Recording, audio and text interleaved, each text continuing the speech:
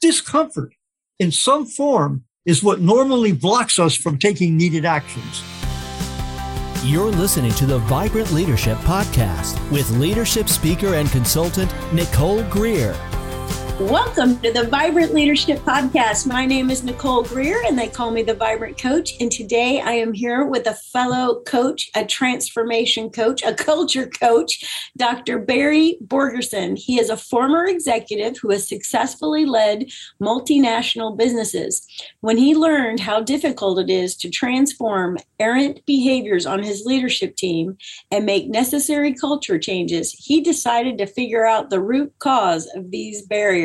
That's a good idea. Let's get to the root. And he has created a generalized model of the automatic mode of the human mind. Let me say that again. He has created a generalized model of the automatic mode of the human mind. We're going to find out more about that. And that empowers him and others to make systemic, reliable transformations to behavior, habits, and business cultures. Oh my goodness, we need you to help us so bad. This stuff is happening out there, isn't it, Barry? Yes, it is indeed. Yeah. Well, my first question for you is, it is for everybody. I'm collecting definitions of leadership. So what is your definition of leadership? Okay, well, I'm going to give you a different one than you're used to. I mean, the typical one is managing things and you lead people, right? That's a common one. There's a couple of other ways people look at it, if you just allow me a couple of minutes on this topic. One is people talk about management science and the art of leadership. So why is one considered science and the other art? Because not really science, not really art, but there's a big distinction there. And it goes back to another distinction that business people frequently make, and that's between hard success factors and soft success factors, right? So we have these distinctions we make. Now, I make the distinction in a slightly different way, and it gets down to that fundamentals of the mind again. We operate in two distinct modes. We have a thinking mode where we process stories, we talk to each other, we have thought streams, we acquire knowledge by listening, by reading. And then we have an automatic mode that we don't control that well. In that, you find that there's behaviors, things that we don't do that we should do. The generic name is procrastination, but, people don't do things. Then there's the other side of the automatic behaviors and these are part of leadership now too. So we're getting into the automatic part is disruptive behaviors. People that have behaviors, aggression, intimidation, micromanaging. And so there's those, and then the other part, there's several parts to that automatic mode, but the other part of it is, culture. It's this contextualizing framework that we can call worldviews, paradigms. In business, we typically call it culture. And so my distinction between management and leadership is management of those things that when we're getting things done that our thinking abilities can do. And the leadership are those things we do automatically. So we can learn management from reading books, from listening to lectures. We have to be trained. Some people are natural leaders. They have some of these abilities, but usually not all of them. We have to be trained to be effective leaders because we have to transform that automatic part of us that we don't have easy access to. So sorry, that's a long answer, but it gives my distinction between management and leadership. Okay. I love your long answer. I like a fresh perspective. So that's fantastic. Okay. Well, you said that the automatic mode is where the transforming takes place. Did I get that right? Okay. Right. All right. So how do I transform? I love the word you used, my disruptive behaviors, because I might have like a little blind spot, right? Like, I don't know I'm even doing this. I just do it. This is what I'm hearing, right? That's most common. Most people do have blind spots. In fact, not only do they not notice they do it, if someone tells them they're doing it, they don't believe it. They deny it. So how do we do that? Well, first thing we normally do is we do a multi-rater survey, right? So we do a 360-degree survey. And so, one of those things that an automatic contextualizing. I told you, we talk about it as cultures. We talk about it as worldviews. Well, we also have a self-image. That's that same part of the mind. So we're certain about our self-image. When you do a 360-degree survey, boss, peers, subordinates, maybe some other people, and I've done many, many of these, people get shocked that their self-image, because they fill out the same form, is so different than other people. So first thing you do when you're going to get someone that has overbearing behaviors is you get them to acknowledge it, which isn't easy because they believe they're different than those around them believe they are. And then there's a set of processes. We can get into those later. How do you then get them to change those behaviors? And that's a process that we use, very, very specific. And, I have a theory I call two selves theory, and the two selves comes from the thinking mode. So it acts like our thinking self, and the automatic mode, like our automatic or auto self. And so there's a set of techniques to transform the auto self, whether it's a behavior or a culture element, or an attitude, or an implicit bias. We know how to change those. Well, that sounds fantastic. But, before we get into the techniques and more about the auto self, you said there's overbearing behaviors. So that sounded like one real fun bucket of things people do. Right. Are there other groups like overbearing and this and this? Yeah. Are there buckets of behavior? Right. There's two main kinds. The people that do things they shouldn't do. So those would be errors of commission, if you like. Micromanaging, intimidating, bullying, aggression. Those are things that are on the errors of commission. On the errors of omission, people don't do things consistently that they need to do. That's on the other side of it. So they, and even, so they won't get an assignment done because it's uncomfortable for them. They don't like part of it. It bores them. People won't speak up in meetings because they're afraid of embarrassing themselves. They're afraid of, making a mistake in front of their boss. And leaders have a barrier. So some leaders are overly aggressive. Other ones have this barrier. They don't do effective performance reviews. And so the generic name on that is procrastination. And people make up all kinds of excuses why they don't do things they need to do. But I've seen many leaders fail to do effective performance reviews. And I'm sure you have. You're preaching my language right now, Barry, because I think I don't know what it is. I think it's really a lack of courage. Yes. To sit down with your employee and say, this is what's going on with your performance, and here's the things that need to get done, and it's here, and I need it to be here, and it's really a helping conversation, or it should be a helping conversation. People are either scared of it because they think they're being mean or something because they're asking people to bring their performance up here, or as you said, this person might be overbearing or bullying in that conversation. I don't want to be like the boss that gave me a performance review one time and he was so mean to me. There's a way to do it right. What is the way to do a performance review correctly? I know that's a huge question. But what does a transformed leader do in a performance review? How do they frame it, and what characteristics? Give a robust review. So, and you focus not just on the problems. You praise all the things the person's doing well. So you go through, you're doing this well, and this well. You've got a few things that we need to bring to a higher level. And then you give to them. And, there's absolutely no room for aggression there. And you're helping people. Now, the reason people don't do it is really interesting. The reason they'll give you, a lot of people, is I can't stand to make them uncomfortable. Work is hard enough. They're working hard. They're already uncomfortable. I don't want to make them more uncomfortable. But the real reason they don't do it is it makes them uncomfortable to do it.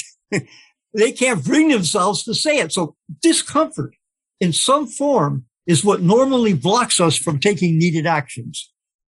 Yeah. And, it's that old thing that the magic happens outside the comfort zone, right? And so we're not going to have any magical revelations with anybody unless we get a little uncomfortable, right?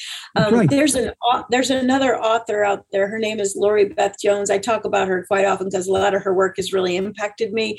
And she talks about you have to move people into the creative tension zone. Yes. People have to have the tension between here's where it's at, here's what it could be. And that tension, like a rubber band eventually brings things together. So, it's tension on purpose. It's going to be a little bit of discomfort. Yes. And, there's a cliche about that. No pain, no gain, right? That's just. Right. Exactly. Yeah. And so one of the techniques I use on that is if people don't do things they need to do, it's because they're uncomfortable. So I use the path of what I call the path of least discomfort. I make it more uncomfortable not to take the tax than it is to do it. And so you do that not by screaming, not by getting nasty, by saying you get a commitment. Are you going to, for instance, on a performance review, are you going to do it? Yes. And they come back. Well, this came up and that came up. Well, what did you think was going to come up when you committed to doing it? And you just go through a process to make not doing it uncomfortable. And since it's discomfort that's blocking them, if it gets more uncomfortable not to do it, they'll just go do it. And you do that. You never need to be aggressive. You just simply get them to commit and ask them why they're not meeting their commitments. A few open questions and it creates discomfort for them. Yeah. So don't miss what Barry just said. He said to do an effective performance review, definitely go through the good things that they're doing, highlight those, and then help them see the higher level that they could perform at and make the process of improving themselves more comfortable. Make it more comfortable, but make it more uncomfortable not to do it than it is to do it. Right. I love that. Feelings are always involved in transformational change. You were just saying it in a slightly different way, but that's right. And you referenced another person you work with. It's transformation isn't about knowledge. It's about getting feelings involved. Absolutely. Absolutely. I love that. Okay. So we talked about overbearing behaviors. And then you also said so there's the errors of commission and omission. On your website, I read your website. You have a lovely website. Everybody go to his website. It is, will you give them the website real quick here? We'll give it at the end again. Right. 2 Selfs. That's the numeral 2 SELFS.com. Okay. And on there, he has some success stories. And I thought that these were excellent little examples of the work that you do in transforming people's leadership style and culture change. One, you talked about moderating a leader's excesses. A leader's excesses. So will you talk a little bit about excesses that leaders have and how they need to wake up? Because as you say, if you don't do this 360 feedback, and even if you do it, they have a blind spot and they're in denial that they have excesses. But what are some of the excesses leaders have that you've worked with? And so that we can all see them, maybe we could turn the mirror inward and see if we've got them. Yeah, right. Well, one of my a favorite example I have is a delightful CEO I worked with, and he was super bright. Everybody agreed he was right almost all the time, but he bullied people.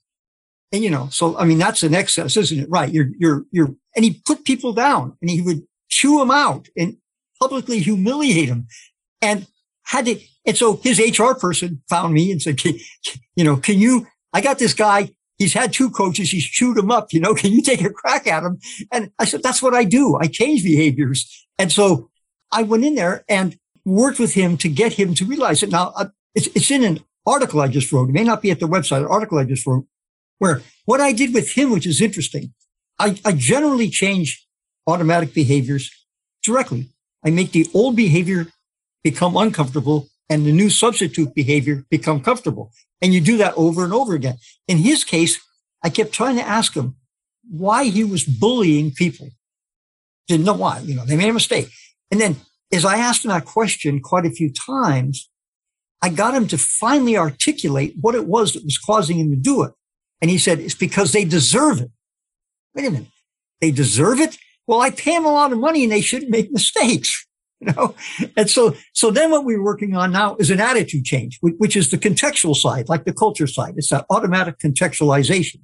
And so again, I asked him a lot of open questions, and the questions went along the line.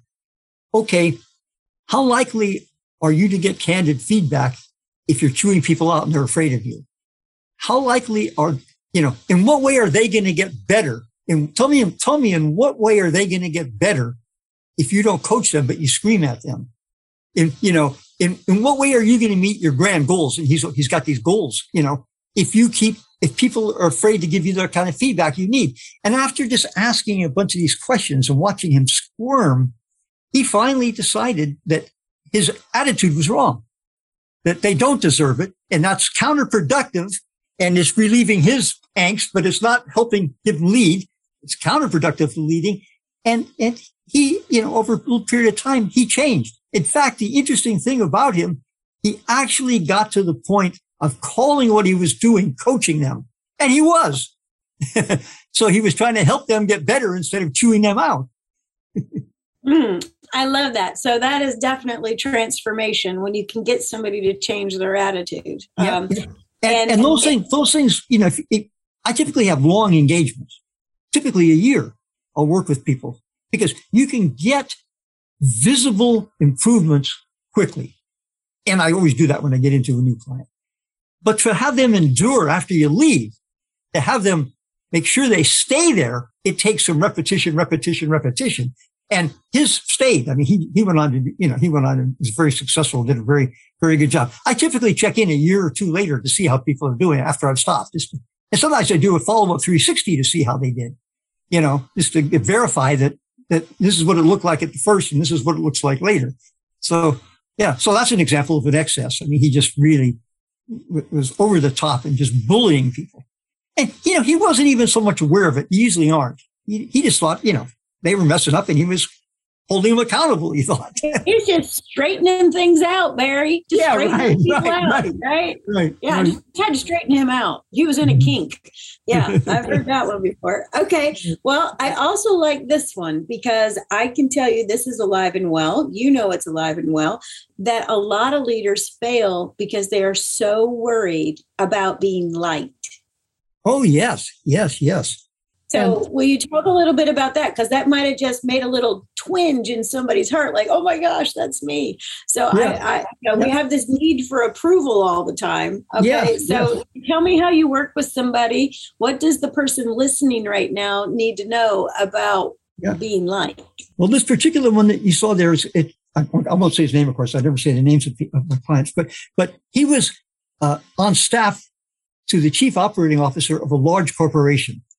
And he had the most pleasing personality. He still does. I still know him.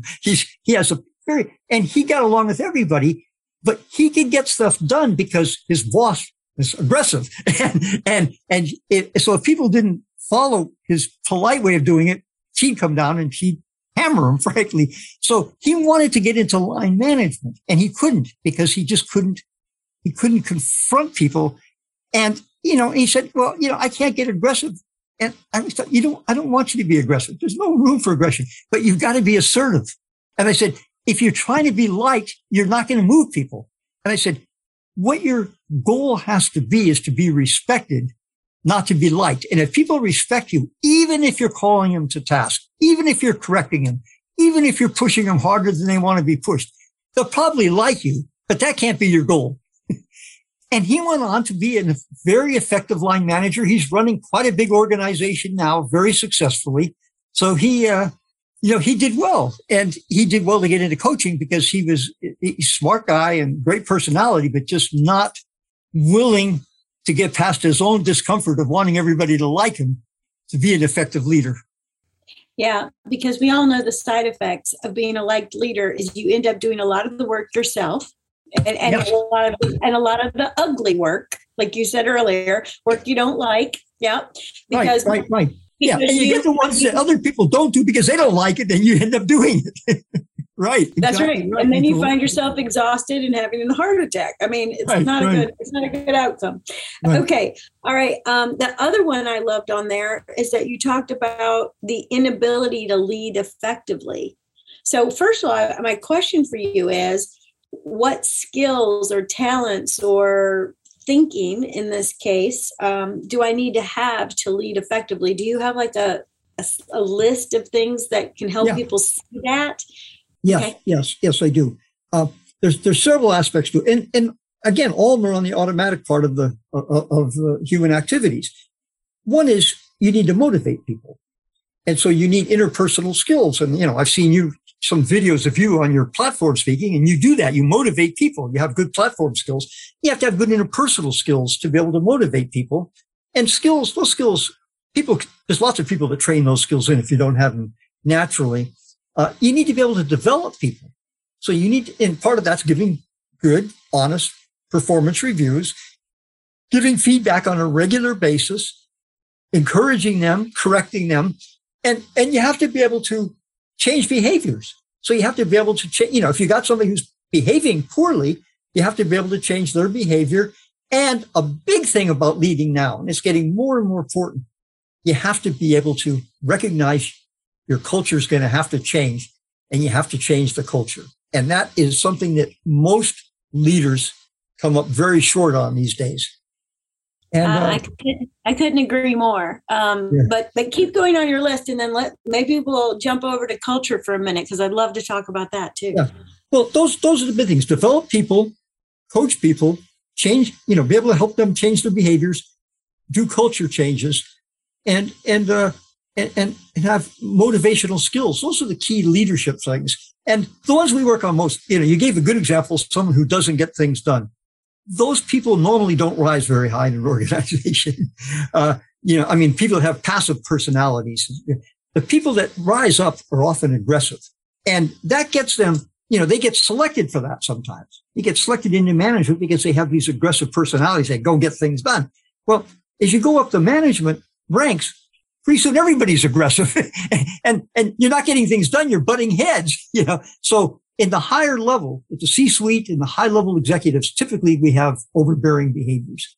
We have people that are just, fighting, attacking, aggressive, intimidating, duplicity. Duplicity is the hardest things to coach, where they lie, because if they lie, if what they're doing is lying, they're going to lie to the coach, and so that doesn't usually work very well.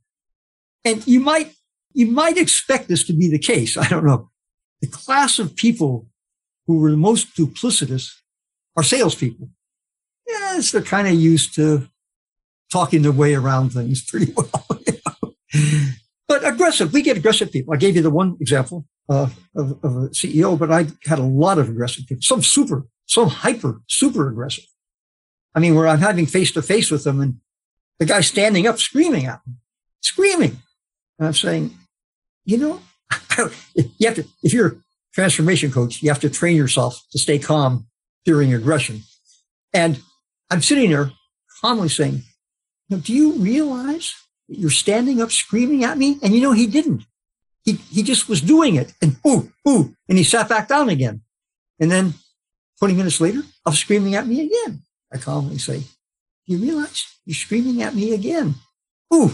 And so this is a sort of Barry's maxim of coaching. If you go to coach somebody because they're overly aggressive, and a lot of the clients that the companies put in have that characteristic, they're going to get aggressive with you because you make them uncomfortable. When you make them uncomfortable, they slash out at you. So, by the way, that's something I don't mention much. One of the characteristics of a good transformation coach, besides all the skills you need and the techniques, you need to train yourself to get out of the fight or flight, which is what we normally do. One, hang up on them or walk out if you're in the room with them, or two, scream back. You can't do that if you're a coach. You can learn to deal with it calmly, and I certainly have, but you still feel it. 100%. Yeah.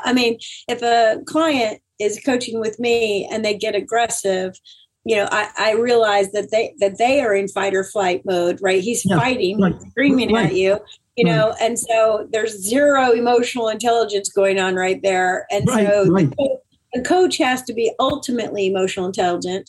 And so if we think about leaders, and, they're having their performance reviews, or they're trying to do whatever, fix something in the culture. Ultimately, we cannot be like an animal, fight or flight. We've got to be the adult in the room, the mature person in the room that continues to maintain this steady energy, right? And like you said, everything is emotions, right? Mm-hmm. Absolutely fantastic. All right. So let me just repeat what you said, because I think people like to hear it again, make sure they got it. Right. So the inability to lead means that you're probably not motivating people, probably not developing people, not coaching them, not correcting behaviors, and not recognizing that there needs to be a culture change. Right. And knowing how to do it. Right. Yeah. Okay. Yeah, so let's go down the culture path for a moment. So let's start with this, Barry. What is your definition of a culture? Okay.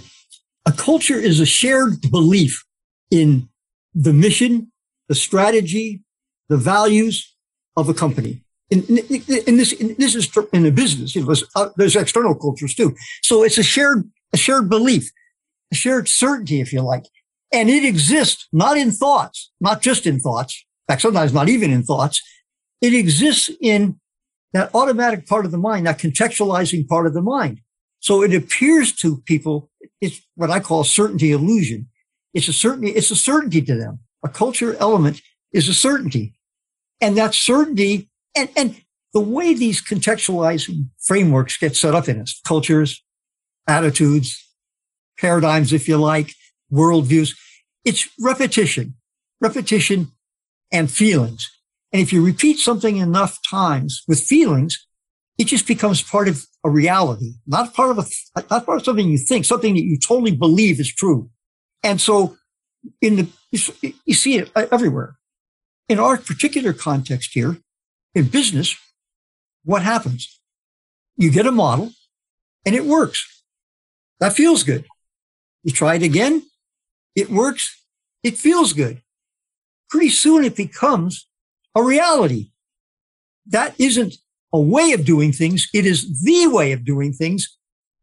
We're certain of it. And that works fine for a while. And then in today's world, with the business environment changing very, very rapidly, little by little by little, the environment changes to where you need a new business model, a new strategy.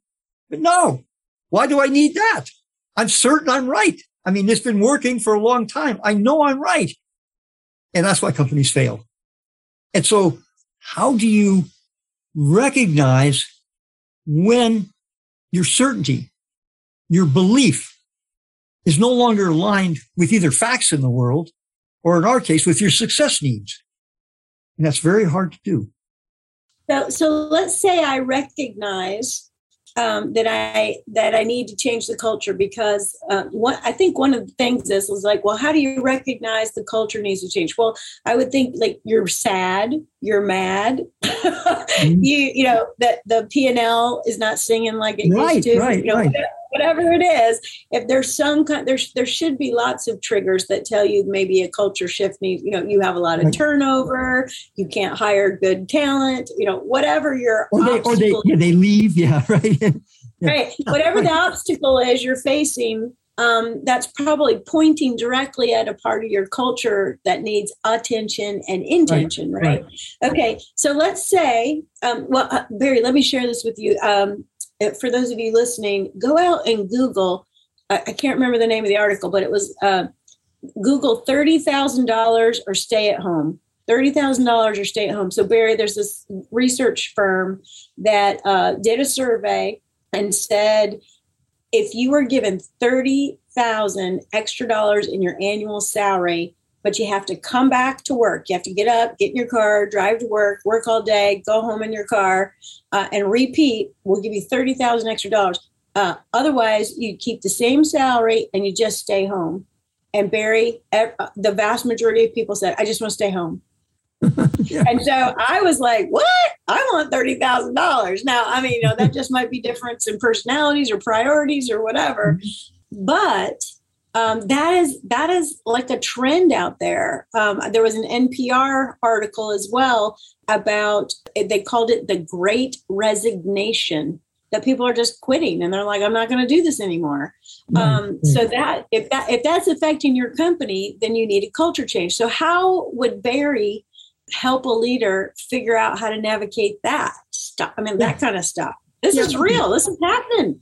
Yeah, that's real. So here's how, let me say it in general terms, then we get specific. In general terms, people in the culture, it's a belief, and it's hard to challenge it. It just, people don't understand why you challenge it. So there's two levels to trying to change a culture. The first one is to get them to understand that their belief about their business, some aspect of their business, is no longer correct. It's no longer serving their success needs. And that's hard to do because people have no interest in challenging their own beliefs. And so there's some techniques for that. Then the next aspect is, once you say, okay, I got it, I want to change, changing is uncomfortable. And so you say, okay, I'm going to change it. Then you start to change it and you say, well, maybe not. Because changing it, because it's buried in that automatic part of the mind. Whether we're changing behaviors or cultures, it's an uncomfortable process. That's why it takes a lot of repetitions. So I'll give you a mantra people can use to start checking on their cultures. And that's believe, but verify. Okay. And it's okay to believe your culture's right, but you've got to verify it periodically. Now that's just for people who are old enough to know that's sort of a takeoff on Ronald Reagan's trust but verify that he used with the Russians when he was president. But so it says, okay, it's okay to believe. And oftentimes your beliefs are quite right, but you need to verify it. And you don't verify it by asserting it. You verify it by looking at facts. So going back to what you were saying, are you losing sales? Are you not able to hire people? Are people leaving? Are people going home and staying home? So you've got to start looking at facts. In fact, I just did it with somebody I'm coaching right now. I gave him an assignment. Go home and pick some belief you have, any belief at all, and then challenge it. Learn to challenge it. And he did. And what do you know? He came back and said, it's very painful, but I think I had a belief that was wrong. It wasn't even part of business. It was something else, but it was something, that was something like a conspiracy theory he kind of bought into. And he's, ooh, that's not right, is it? So the seminal work on culture work, worldviews, and the word paradigm came from a guy named Thomas Kuhn 60 years ago, who wrote The Structure of Scientific Revolutions. And he wrote it in terms of how you get a fundamentally new science worldview, paradigm in this case, okay? And he gave us the clue that he just did it on science. My theory, which I call them auto-context, is automatic contextual frameworks. He focused just on science and he never tried to put it into the mind, but he had a brilliant idea. He said, the key to needing it is the accumulation of anomalies. Okay. In other words, it's the accumulation of non-fitting facts. So what you do is you're in a business, one of my favorite examples is Blockbuster, but you're making lots of money. You got the storefronts, you're doing well. And all of a sudden, Netflix comes along with a streaming service. So, okay, we know we're right. It's been working. Okay, but okay, how much business are you losing now? And you start looking at the facts, well, the technology is going to go away. No, it's not. It's going to get cheaper. And so you get people to start checking, for anomalies and the accumulation of anomalies. And so you look for non-fitting facts with your belief. And it's hard to do, but you can train people to do it. And you can get them into a process of doing it. And when they look for anomalies in their cultures, things that are failing, things that aren't working, sales they used to get and they're not getting, people taking business away from them that they used to win. And you start accumulating that. And then you got to say, okay, what is fundamental in our belief system here that's causing us not to be able to change it? I call it the innovation death trap. It's a death trap because that's why mature companies fail. They're just so certain they're right, and startups come and replace them. And, they could change. They often have the innovation internally. They often know exactly, they have the capability, but they just especially senior managers don't want to change. And they have the power, right? Right. And, what you're saying, too, is I'm also thinking, this startup comes and eats your lunch, but you also had very deep pockets for a while. Where yeah, right. If you had gotten on with it sooner, if you had, believed but verify, right? Yeah. If you had done that earlier on, you could have used the deep pockets you still had to get the innovation you needed to eat their lunch. But you That's didn't exactly do it. right, Nicole. That's exactly it. They've got the money to fund the change. And instead of hanging on to that business, use it to fund the change, because you've got a cash flow. They wait till the cash flow runs out, then they try to do it, and there's no way to fund it. Yep. That's right. That's exactly right. Exactly okay, right. So let me make sure I got this right. So we have to recognize that the culture needs a change. And so probably something is making you, this is my very fancy language, Barry, making you sad or mad. You know, I don't like my sales. I'm mad that this is happening, whatever. Look at that a little closer. You can still believe you're okay, but verify with the facts. And then you said something, I don't have an interest in changing my beliefs. I thought that was really, really good. Yeah, he said most leaders don't have an interest in changing their beliefs. All right, so I just wrote that down. I think that's because I think that is absolutely true. Because you know what they do sometimes, Barry, is they'll bring in a consultant like you or I, or bring in a coach like you and I, and they know they need help. And then we tell them this needs to change. And then they don't want to do it. They're like, I don't believe you're right. Let me find another consultant that confirms I'm correct. I mean, what are we doing here? Right. So I think that was a great line. And then, so here's the mantra. I'm going to repeat it again, everybody. Believe, but verify. Everybody get a sticky note out right now. Make a sticky note, stick it on your monitor, and have that be your mantra. Okay. So people believe, but verify. And then they try to accumulate non-fitting facts. I thought that was fantastic too. Yeah. And in borrowing from Kuhn's work a long time ago, anomalies, the accumulation of anomalies. Anomalies just being a word for non-fitting facts, right? And sometimes it's not. Yeah, well, it's facts, but sometimes we're not trying to see, does it align with real facts in the world? And we have that problem a lot now. But does it align with my success needs? In other words, it may not be a fact that someone's eating my lunch, but I mean, it's going to happen, but it's not my success needs. My success needs are, I've got to change my culture. And people don't, again, it's a certainty. I model again as a certainty illusion. We all have certainty illusions. We have this illusion something is absolutely right. And that's a mental construct. And sometimes it aligns with the world outside of our minds. Oftentimes it doesn't. And in this world of rapid change, most of those certainties become non-functional after a while. All right. So a certainty illusion, which is a construct in my mind. I'm certain it's true, but and I Nicole would call that a blind spot. Like you can't see it, right? Well, you keep repeating this little phrase, but this doesn't align with my success needs. Right. I bet you leaders don't know they have success needs. Yeah. How do I determine my success needs? I mean, that's a very interesting little phrase you're using. My success needs. Yeah. Well, in a public company, the success needs are to keep making profits and growing quarter to quarter, which is returns. Nonsense thing. But are they going to continue to be successful? And in fact, that's another key thing we can talk about. The whole idea of continuous success, I think, is a huge mistake.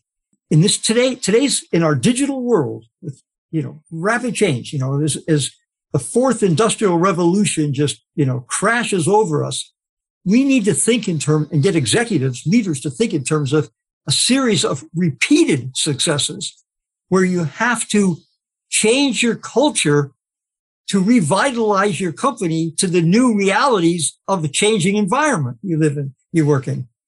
And so it's technology, but, recently it's come up because of the pandemic. It's going to come up for a lot of companies because of climate change. Global competition is rising. And so you get this business environment keeps changing. And the idea that you've got a formula, your belief system that my culture is right, that will continue to be successful. Well, look at all the companies that failed. There's pretty good evidence that's not happening. But you need to think in terms of a series of repeated successes rather than continuous success. There is no formula for continuous success. All right. Well, what's the formula for repeated success? Okay. And that's recognizing you have to periodically change your culture. And there's techniques. Well, probably don't want to get into it now, but I mean, I You hope can. companies do. I hope companies do that. You know, you get a retreat and you go in there and you figure out ways to tease out the belief system, the cultural elements, and then you get a way to challenge them and you work on it. And you need to do that probably annually. Every company needs to have, say, an annual culture reconstruction retreat where, you know, when you have these strategy retreats and you go out there, the thinking solves stuff, you know, the stuff that we can think about and articulate, everybody knows how to do that. It's those cultural items that are difficult and you've got to challenge it. So you've got to challenge your beliefs in there. And, you know, my goal in coaching is to work myself out of an engagement. So I don't just go in and do that for them. I go in and do that for them once or twice, but teach them to do it so they can do it themselves because they have to do that ongoing. You have to have in your culture, one of the fundamentals of your culture has to become, you need to keep changing your culture. And most companies don't have that. Most companies de facto have a culture. We're winning and we're going to keep winning this way. Yeah. Yeah. So I love that. So this is what Barry just said. So make sure you heard this, is that he said one of the fundamentals is that you keep changing your culture. Yes. Yes. Okay. That is a reality. That is a reality in our current times. And it's just going to get worse. Okay. All right. But you can get better at it. You just call Barry and he'll come help you. And you'll go to a retreat where you will challenge your belief systems. And what he called it was an annual culture reconstruction. Like that's now part of your strategic planning, right? Yeah, right. And you have to assume you're going to reconstruct part of your culture. You know, now, if you go away and you challenge all of your assumptions and in that one period, nothing changed, you don't have to change it, but that's not going to be the case. There's normally going to be something you want to change. But if you do it annually, I guarantee you, if you're doing it every year, very often you're going to be identifying and then you have processes to make sure it works. Because even when you identify the culture change, you know, and I'm sure you know that from working with companies, there's resistance all over a company because it's in the culture. It's a shared belief. We don't need to change this. Right. Absolutely. Okay. So one last question about culture, because you keep repeating the word change. You need to change, you need to change, you need to change. Mm-hmm. So there's a ton of change theories, change processes out there.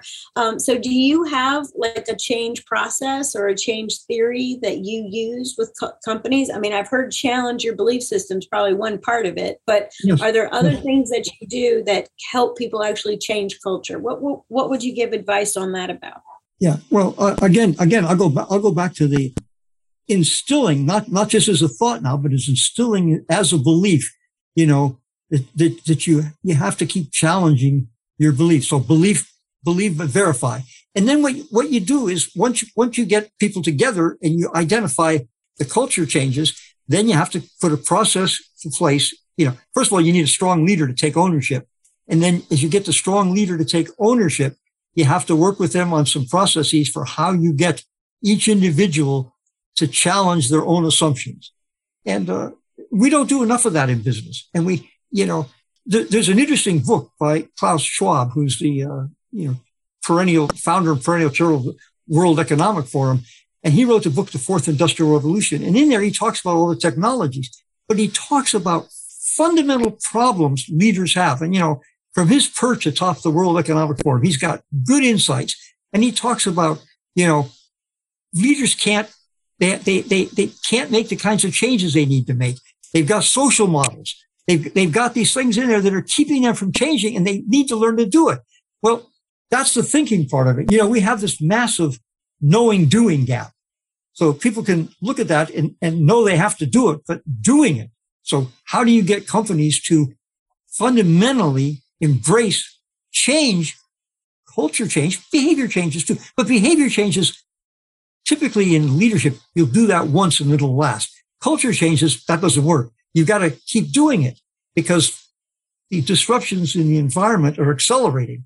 And if we don't make that the companies, the leaders that don't make that change are going to lose. So one of the things that I focus on is creating transformational leaders and transformational businesses. Now, the difference between those two One is you get individuals to know how to do transformations, behavior, but culture changes. The other one is you get it in the culture that you have to transform your culture so that it survives leadership changes. Change becomes part of culture, change becomes part of the culture, and it survives leadership changes. I love that. Okay. So what he just said was that culture change becomes part of the culture. Yes. That's where the rubber meets the road, right, Barry? That's right. That's right. That's right. That. And that's not there for most companies now. And that has to happen in today's environment. No. Right. It's like steady as she goes instead of stop, challenge. What do we believe? Do we believe the right way? The old saw, if it ain't broke, don't fix it. Well, it's going to be broken very, very often now, and you better start learning to fix it. That's right. That's right. And I also loved what you said about there is a ginormous, I don't think you said ginormous, but whatever you said, ginormous gap between knowing and doing. Yes. I couldn't agree with that more. And, what I think is missing, dare I say this, between knowing and doing is this character trait of willingness. Yes. Yes. I saw that in some of your videos, and I agree with that. Yes. And courage. Yeah. You talk about courage too. That's right.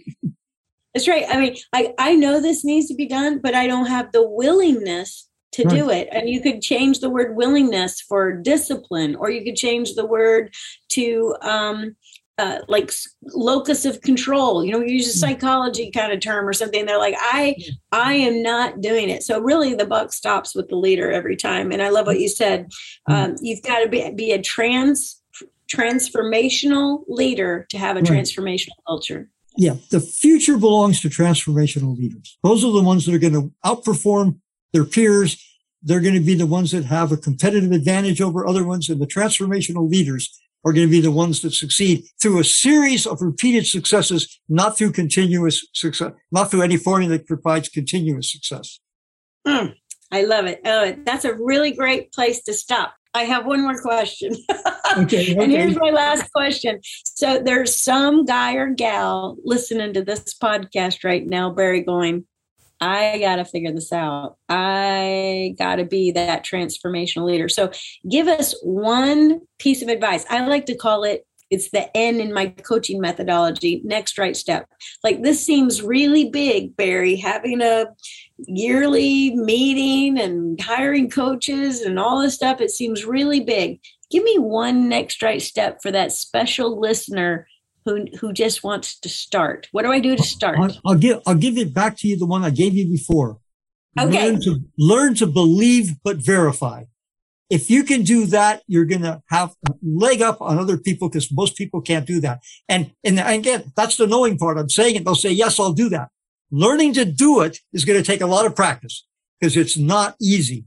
But if you start getting that in your mind, that's the secret sauce for the success in the future for leaders and for a lot of other people. If you start practicing that, go find something that you believe that's not, super crucial to you, something you think you believe. Find 2 or 3 of them, and then go look for anomalies. Try to verify it. Does it work? Let your thinking self, your thinking abilities, actually analyze it, and then you'll get some discomfort if you're finding anomalies, won't you? You'll start saying, ooh, I know it's true because I believe it, but all these facts are coming in. And then you go through that, and you'll find out what the process is like. If you practice that way, to believe but verify. And then if you can't verify it, you found too many anomalies. Now you've got to start working on changing your belief. In our case, we're talking about cultures, belief in your culture. That's fantastic. Gosh, Barry, it has been fantastic to be with you. Thank you so much again for bringing your time and your energy to the Vibrant Leadership Podcast. Here's how you can get a hold of Barry, everybody. He can be found at selfs, SELFS.com. And Barry, will you let them know where they can find you on social media? Yeah. The one find me on LinkedIn, and it's very, very easy. Just put in Barry Borgerson. I'm the only one on LinkedIn. Okay. And so we spell Borgerson. Let me just spell it for you. Borgerson. Thank you so much, Barry. It's been a delight. I've got 3 pages of notes. I hope you at home have 3 pages of notes, and we talk to you really soon. Thanks, Barry, so much. Thank you so much, Nicole, for having me on and for all the great questions. I really appreciate it. Ready to up your leadership game? Bring Nicole Greer to speak to your leadership team, conference, or organization to help them with her unique SHINE method to increase clarity, accountability, energy, and results. Email speaking@vibrantcoaching.com. And be sure to check out Nicole's TEDx Talk at vibrantcoaching.com/TED Talk.